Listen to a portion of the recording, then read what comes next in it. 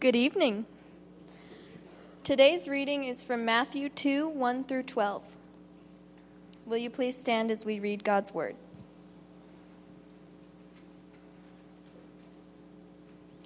Now, after Jesus was born in Bethlehem of Judea in the days of Herod the king, Magi from the east arrived in Jerusalem, saying, "Where is he who has been born King of the Jews?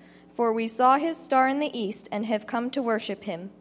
When Herod the king heard this, he was troubled, and all Jerusalem with him. Gathering together all the chief priests and scribes of the people, he inquired of them where the Messiah was to be born. They said to him, "In Bethlehem of Judea, for this is what has been written by the prophet. And you, Bethlehem, land of Judah, are by no means least among the leaders of Judah, for out of you shall come forth the ruler who will shepherd my people Israel." Then Herod secretly called the Magi and determined from them the exact time the star appeared. And he sent them to Bethlehem and said, "Go and search carefully for the child, and when you have found him, report to me, so that I too may come and worship him." After hearing the king, they went their way, and the star which they had seen in the east went on before them until it came and stood over the place where the child was. When they saw the star, they rejoiced exceedingly with great joy. After coming into the house, they saw the child with Mary his mother, and they fell to the ground and worshipped him. Then, opening the treasures, they presented to him gifts of gold, frankincense, and myrrh. And having been warned by God in a dream not to return to Herod, the Magi left for their own country by another way. You may be seated. Thank you. Well, Merry Christmas. I trust that you had a wonderful day in preparation for tomorrow. I chose this passage for tonight as we reflect together on the significance of tomorrow. Something has always struck me about the Magi in the sense that they came to worship him. At the heart of Christmas, and I know there are many traditions, there's a variety of traditions that surround tomorrow. From a Christian perspective, at the heart of Christmas is this issue, worship. It's why we gather tonight. It's why we enjoyed the songs that we sang before even hearing and considering this text together. Is at the heart of it, we recognize something significant happened. And as a result of the significant mercy and grace of God, we respond in worship. So if you would, I know that this passage is quite familiar, but if you would allow just for a few moments before we head off and we go off to our families for tomorrow and celebrate the kindness of God, is just to consider with me this passage, who has really revealed three different forms of worship or response, particularly to the appearing of Christ. When Joseph saw Mary pregnant, he didn't understand what was going on. He perceived that the relationship was over. But it was prophesied some 400 years before Mary's pregnancy that there would be one who was promised who would come and die or atone for the iniquities of men. Some 500 years, 100 years even before Daniel, it was written in Isaiah 53:6 that there would come this one, like all of us, like sheep have gone astray, each of us has turned to our own way. The Lord has caused, there's this promise, the iniquity of us all to fall on him. At the heart of Christmas is responsive worship, recognizing who he is and what he is about to accomplish. So when Joseph sees Mary pregnant, perceives that the relationship is over, the Father revealed himself in a dream to Joseph and determined through what he had already revealed in the prophets. In Matthew 1:21, she will bear a son, and you shall call his name Jesus, for he will save his people from their sins. And so one of the reasons, the primary reason why we gather on a Christmas Eve night is surrounded by this heart of worship in light of knowing what Christ is going to do for those who hope in him. The Magi traveled a significant journey to do simply this. And think of it. He's a toddler. He may not even remember it. But the significance of it is they knew what he was going to accomplish for them. And so just like all Scripture has proclaimed, the Magi came with haste. As John 3:16, they knew that God so loved the world that He gave His only begotten Son, that whoever believes in Him shall not perish, but have eternal life. If there is any time where something must be said plainly, it would be tonight. Christ came to save us from our sins. There are a variety of traditions, but there is one truth. We have rebelled against God and in a desperate need of a Savior. And the Magi's response is quite interesting. So if you'd allow with me, children, this is for you as well as those of us who are established in life. He came to save us all from our sins, whether you're 3 or whether you're 93. And in this account, you see 3 different responses. And I don't want to take the entire evening too long, for I know we all anticipate what comes tomorrow. But it is helpful to reflect on the response of a king, specifically King Herod. We'll look at the response of the religious leaders who were supposed to know that he was coming and their lack of response. And finally, conclude our time before we do the candlelight, considering the Magi. So at the heart of Christmas, as I already said, is that at the heart of it is worship for what He will do for us. And so consider with me Herod's response. Reading from Matthew 1, 2, 1 and 2 again. Now after Jesus was born in Bethlehem of Judea, in the days of Herod the king, Magi from the east arrived in Jerusalem, saying, these poor Magi, it's not normal custom to ask a king who's king of Jerusalem where it's the born king of Jerusalem. The normal kings don't like their authority being challenged. These guys are out of town, so they come. And they come to King Herod, and they say in verse 2, where is he who has been born king of the Jews? For we saw his star in the east and have come to worship him. You can notice Herod's response to this. In verse 3, when Herod the king heard this, he was troubled. The term there is, I don't know if it's sufficient, but he is tormented by this reality. King Herod had a reputation. Josephus in his writings write about him. He was a significant figure, built incredible architecture, built up the Temple Mount. He had won the hearts of the Jews. But one thing that he knew is that he was voted in by the Roman Senate to become king of the Jews. Josephus actually writes this. They resolved to get him made king of the Jews. Herod knew that there was a time when he was not king. And he hears about these group of men or women who have come a long distance to come worship him who is born king. And he is tormented by it. He, even in his own family, they knew this. Like anyone who would even question his authority, in his own family, he had eliminated sons, wives, close relatives to him who even put a plot of fear that they might overthrow him, and he would simply eliminate him. So you can understand verse 4. So when the Magi come, when Herod the king heard this in verse 3, he was troubled, and all of Jerusalem. Because they knew a troubled king, in light of this, how he might respond to those all around him. And so all of Jerusalem with him was on edge. And so his first initial response to this is to go to the religious leaders and say, is this true that there's one who was to come born king? And look what he does in verse 4. This is his response. The appearing of Christ. He gathered together in verse 4 all the chief priests, the scribes, the people, those who were supposed to know. And he inquired of them where the Messiah was to be born. And they said to him, in Bethlehem of Judea. For this is what has been written by the prophet. And they quote Micah. And you, Bethlehem and land of Judah, are by no means least among the leaders of Judah, for out of you shall come forth a ruler who will shepherd my people Israel.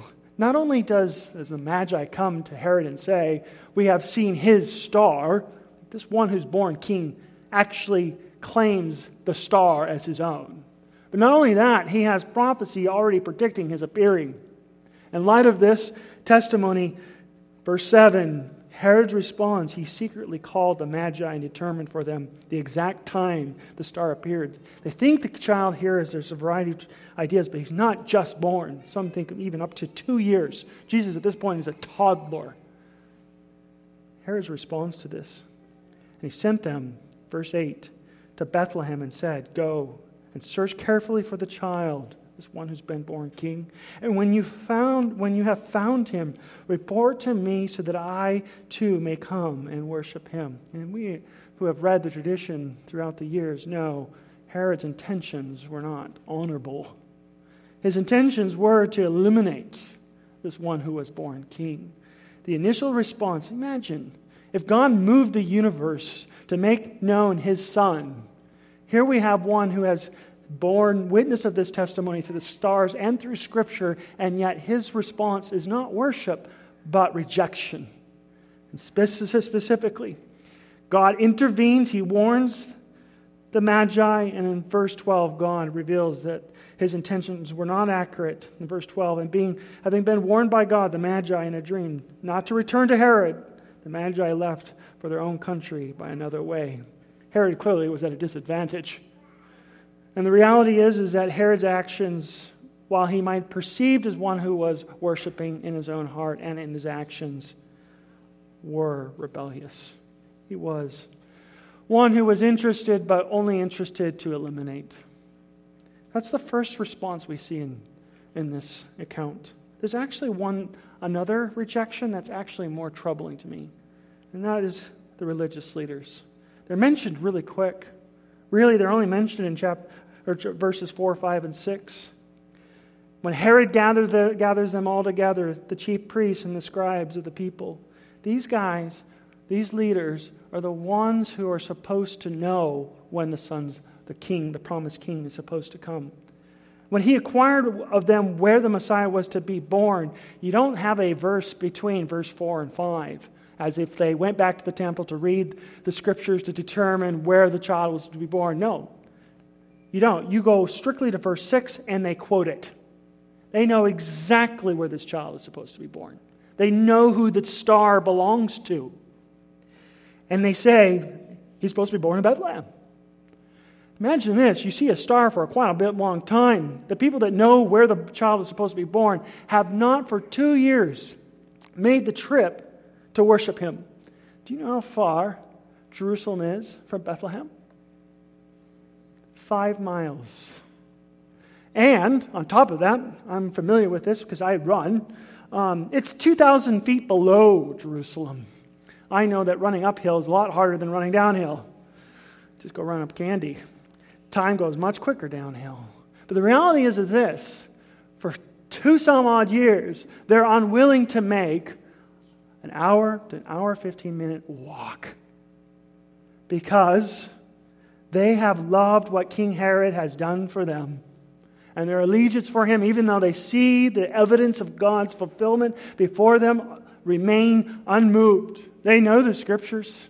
They know that they're sinners, that they are rebels before God, that they needed a Savior who would atone for their sins. And when he came, unmoved. It amazes me even still to this day. While we might say we're religious, most of us could look at King Herod and say, that's not me. But I think there are more people who identify with the religious leaders than we realize. We know within our hearts we have rebelled against God. We have seen the testimonies revealed within other people and definitely within the Scriptures. And we recognize that God is indeed gracious, yet in all of those testimonies and witness that God has borne to humanity, what is in the heart of man that we remain unmoved, unwilling to respond, and just wanting to get along with what our normal traditions would be? Christmas is about worship. And the first 2 characters, which we read in Matthew chapter 2, the people who should be responding worship don't move. And the reality is, as we know, King Herod, he actually gets pretty aggressive and tries to kill the child while being a child. But it's these religious leaders, as you continue to read the Gospel of Matthew, who end up leading the crowds to move the crowds to proclaim, crucify him. So even an idle or non-response is a response. Even know that it is true that we are all sinners in desperate need of a Savior, that God has borne witnesses throughout all the Scriptures, that it is evident for all men for a need of a Savior. In light of that, they remained unmoved to make a 5-mile walk. The gospel is there. It is so close. It's not complicated. It is plain. God has spoken very clearly throughout all Scriptures His intent to live eternally with you and I. That's why we come to worship. The significance of a born child who was going to specifically atone for our sins is the very reason, the Magi came. It's the very reason that they're willing to confront an earthly king. Hey, king of the Jerusalem, hey, we know of a better king. That takes some guts. To question the authority. Oh, and by the way, the king that's going to king over Jerusalem, he's a toddler. That takes some guts to make a presentation. And they traveled, the religious leaders can't make an hour walk. They have traveled, some have argued, for 2 years to worship a toddler. What is worship? I mean, it's one thing to show up, not like this, or make a commitment to follow Christ, to enjoy Christ. But the commitment which the Magi present before us as the reader is a devotion that requires losing all things to merely show one's adoration and devotion to Him. In which they say, verse 2, "Where is He who has been born King of the Jews? For we have seen His star. We know His star in the east and have come to worship." And you might have missed it when it was read. Wherever that star goes, they go. Even when they find themselves in this interesting dilemma with Herod, as soon as the star, so do they. With me at verse 8. And so when Herod sent them to Bethlehem and said, "Go and worship, or go and search carefully for the child. When you have found him, report to me so that I may come and worship him." Verse 9. "And after hearing the king, they went their way. And the star, which had been seen in the east, went on before them until it came and stood over the place where the child was." Herod, rejection. The religious leaders, unmoved. The Magi, wherever the star go, his stars is going to lead him to Him. And we know, even by our own standards today, stars guide, but His star guided them to Him. Look at their response. And I think Matthew wrote these things for us to respond like them. Verse 10, "When they saw the star, they rejoiced exceedingly." It's the contrast of Herod's response. He's tormented, they're overwhelmed. And when they see him, look at verse 11, "And coming into the house, they saw the child with Mary his mother, and they fell to the ground and worshipped him." We know the custom that to fall on the ground and to worship someone is to show, the one who is bowing is showing his perceived inferior position. He's bowing. They're bowing before a toddler. They didn't even give that reverence to Herod. But here they bowed down. And not only does it show one's inferior position, but it also is a sign of one's devotion. How long would you travel? How long would we travel to follow that same standard? The heart of Christmas is the heart of worship for what He will do for His people, for He will save His people from their sins. And they were willing to make that journey to show their devotion to this one who was born King. And they gave out of that response their treasure. You'll notice this in verse 11. They, in opening their treasures, they presented to Him gifts of gold, frankincense, and myrrh. I love the story. You have 2 rejections. One mild, one aggressive. Although the one mild no response becomes an ultimate response of rejection as you go through the gospel. Participating in the same thing that Herod did. But Magi shows a totally, overwhelmingly different response. Willing to give up of their treasures to worship Him. They came to worship Him. We came to worship Him this evening. If you allow me, one more thing. You're doing great, children. When Jesus begins His ministry, And before he begins his ministry, the Spirit led Christ out into the wilderness, and he was tempted by Satan. And there's this one situation which Jesus is tempted with. And I want you to just consider it with me. Matthew 4, 8 through 10. And the devil is tempting Jesus. And in the third account, this is what happens. Again, the devil took him to a very high mountain and showed him all the kingdoms of the world and their glory. And he said to him, the King, Christ, all these things, as if he can hand these off. These are Satan's possession. He said to him, all these things I will give you if you fall down and worship me. And Jesus said to him, go, Satan. For it is written, you shall worship the Lord your God and serve him only. If you read the Gospel of Matthew, there's one person that gets worshipped, and it's Christ. The Magi came 2 years' journey to worship the King. As you read the Gospel of Matthew, the disciples are trying to learn who is this one who can calm the seas? Who is this one who can provide food for those who are hungry with so little, or raise the dead? And yet through all of this, Christ taught plainly, I have come to die for your sins. And when he did it, he had promised, I will raise from the dead. And I want you to see one last thing before we close, to sing Silent Night together and enjoy Christmas tomorrow. When the disciples saw the fulfillment of what Christ was promised to do, after his resurrection, the angels came before the women. They said this to them, Matthew 28, 7 and 9. Go quickly and tell his disciples that he has risen from the dead. And behold, he is going ahead of you into Galilee. There you will see him. Behold, I have told you. A toddler couldn't stop the Magi from worshiping him.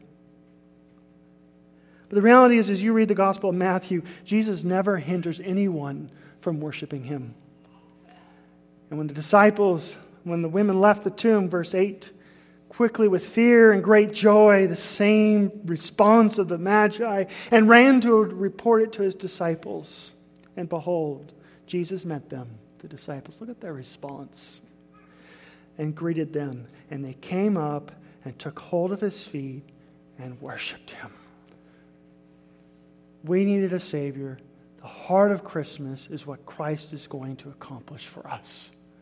We need a Savior, and Christ atoned for it and resurrected. And the right response of worship is not rejection. It's worship for the one who has come to eternally enjoy life with you forever. And this is what Christ has promised. Truly, truly, I say to you, he who hears my word and believes in him who sent me, he has eternal life. That's why we sing. It was promised by Christ. We're in Tri-Cities. We're a long ways away from Jerusalem. It was promised to Jesus that we would be able to experience hearing the gospel. He promised in Matthew and Mark and Luke that the gospel must go forth to the utter ends of the world. And we have here in Tri-Cities have experienced it. Personally, I can testify that I have heard the gospel, my desperate need for a Savior, and God's gracious patience for me to hear it and to respond to it has been my delight, and I know yours. The significance of a candlelight is this. It spreads. In light of that spreading, we recognize what happens is that Christ, who has been born King, has been faithful to his promises to allow the world to hear his message, that there is a Savior who will atone for your sins and restore the means by which we can have a right relationship with him for eternity. The requirement? He's your King. No earthly king, not the normal traditions that we enjoy. Christ is King. And the devotion that is required is the response of faith that I will follow you wherever you might lead me, giving up of all your treasures to enjoy him. The kingdom of God is like a rich man or a man who found a treasure in a field and gave up everything that he might have so that he might buy that field and receive that which was in the land, the treasure which is Christ.